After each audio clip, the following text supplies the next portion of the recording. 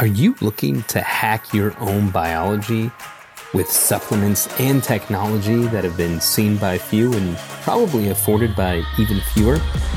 If so, you've come to the wrong place. This is That's Healthy, Right?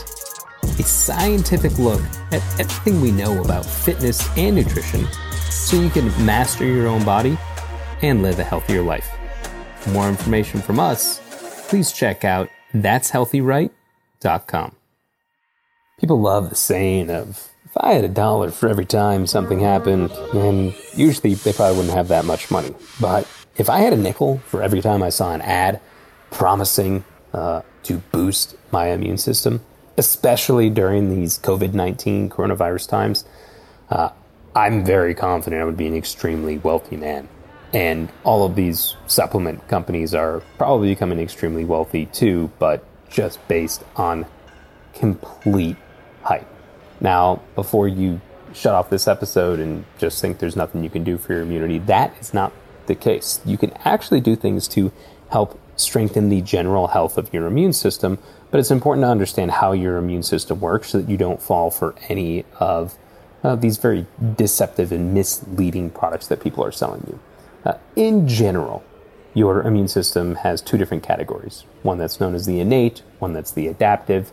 Your innate is really about how proteins and cells can come to action to fight off any type of, I would say, problem or injury that might happen to your body. So let's say you cut your leg, your innate immune system will help you recover and try and prevent infection.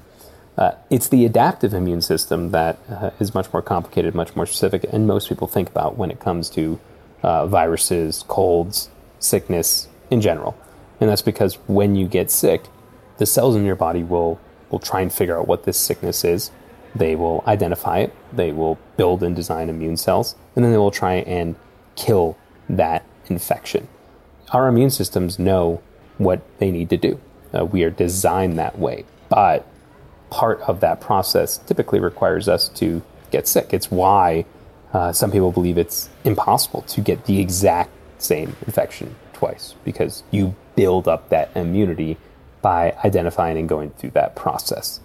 So with that in mind, it's why something like coronavirus is such a huge threat, because in order to truly be immune from it, and we're still researching and finding out if you truly have immunity to this novel virus once you get it, it means you need to get it. And there is nothing that you can do specifically that can completely prevent you from getting a virus. We don't have the ability to boost specific parts of our adaptive immune system to create this protective shield. I wish it was the case. It just isn't. But our immune system, keeping it healthy, keeping it functioning so that it can do the things that it needs to keep you safe, such as build up these antibodies, can be influenced or dependent even on little behaviors that will make a big difference. Our immune system might be tightly regulated to the point that you can't boost one part or another, but it doesn't mean that you can't do the little things that are going to help it function the way that you want. The biggest one is going to be sleep. And sleep is connected to so many things, but just study after study shows that when you sleep correctly, it helps a lot with the general process, whether it is distributing immune cells to your lymph nodes so that they can fight off infections, or even helping you create the right immune cells to fight off disease. And they can even play a role when you get vaccinated. There was a study where people who were taking the hepatitis A vaccine, one group slept, another group didn't sleep, and the ones that slept regularly, even though they got the exact same vaccine, had twice the number of antibodies to fight hepatitis compared to those who didn't get the rest, which just shows that the sleep is allowing the system to work as it is intended, whereas the sleep deprivation is preventing that. And I mean, hey, just think about yourself when you were sleep deprived. You're probably not functioning your best. From a nutrition standpoint, the key player is going to be protein.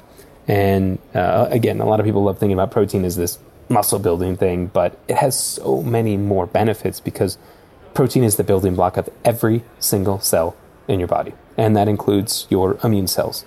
So you want to make sure that you are taking in these complete proteins. Specifically, there's one amino acid, L-arginine, that plays a role in these T cells that help your immune system and help fight off viruses and bugs. So getting protein in your diet is going to be important on the cellular level. And then in terms of micronutrients, in general, it's really good to get all the vitamins and minerals from fruits and vegetables, or if you choose to take a supplement, it's great. The two that stand out, again, in helping maintain a healthy functioning immune system, not boosting immunity, but making sure that the immune system functions the way that it should, is going to be zinc, which just shows that a lot of research in terms of how it helps you fight the common cold, because it will attach to the virus and help prevent further spread. Oftentimes these things get bad because they just kind of bounce around in your body, so it kind of neutralizes that. Or even vitamin D. So some vitamin D research shows that it can help reduce the risk of certain infections. And that's about it. I mean, when it comes to building immunity in general, it's why vaccines have been proven to be so effective. But it's important to know that there are certain limits to what we can do to prevent ourselves from getting diseases. They're actually very limited. But there's a lot that we can do with our daily behaviors to make sure that when we come in contact with these bugs, or if we get sick, we are helping our immune system, being a great partner so that you can fight these things off and stay healthy. And that'll do it for this episode of That's Healthy, Right? If you love what we do, or I guess even if you don't, please leave us a review in iTunes, as it is very helpful for us to continue to make the show better and give us feedback about what you like, what you don't, and how we can continue to improve. Or if you know someone who might like the show, please feel free to share. And a special thanks to New Media Dojo for producing the show.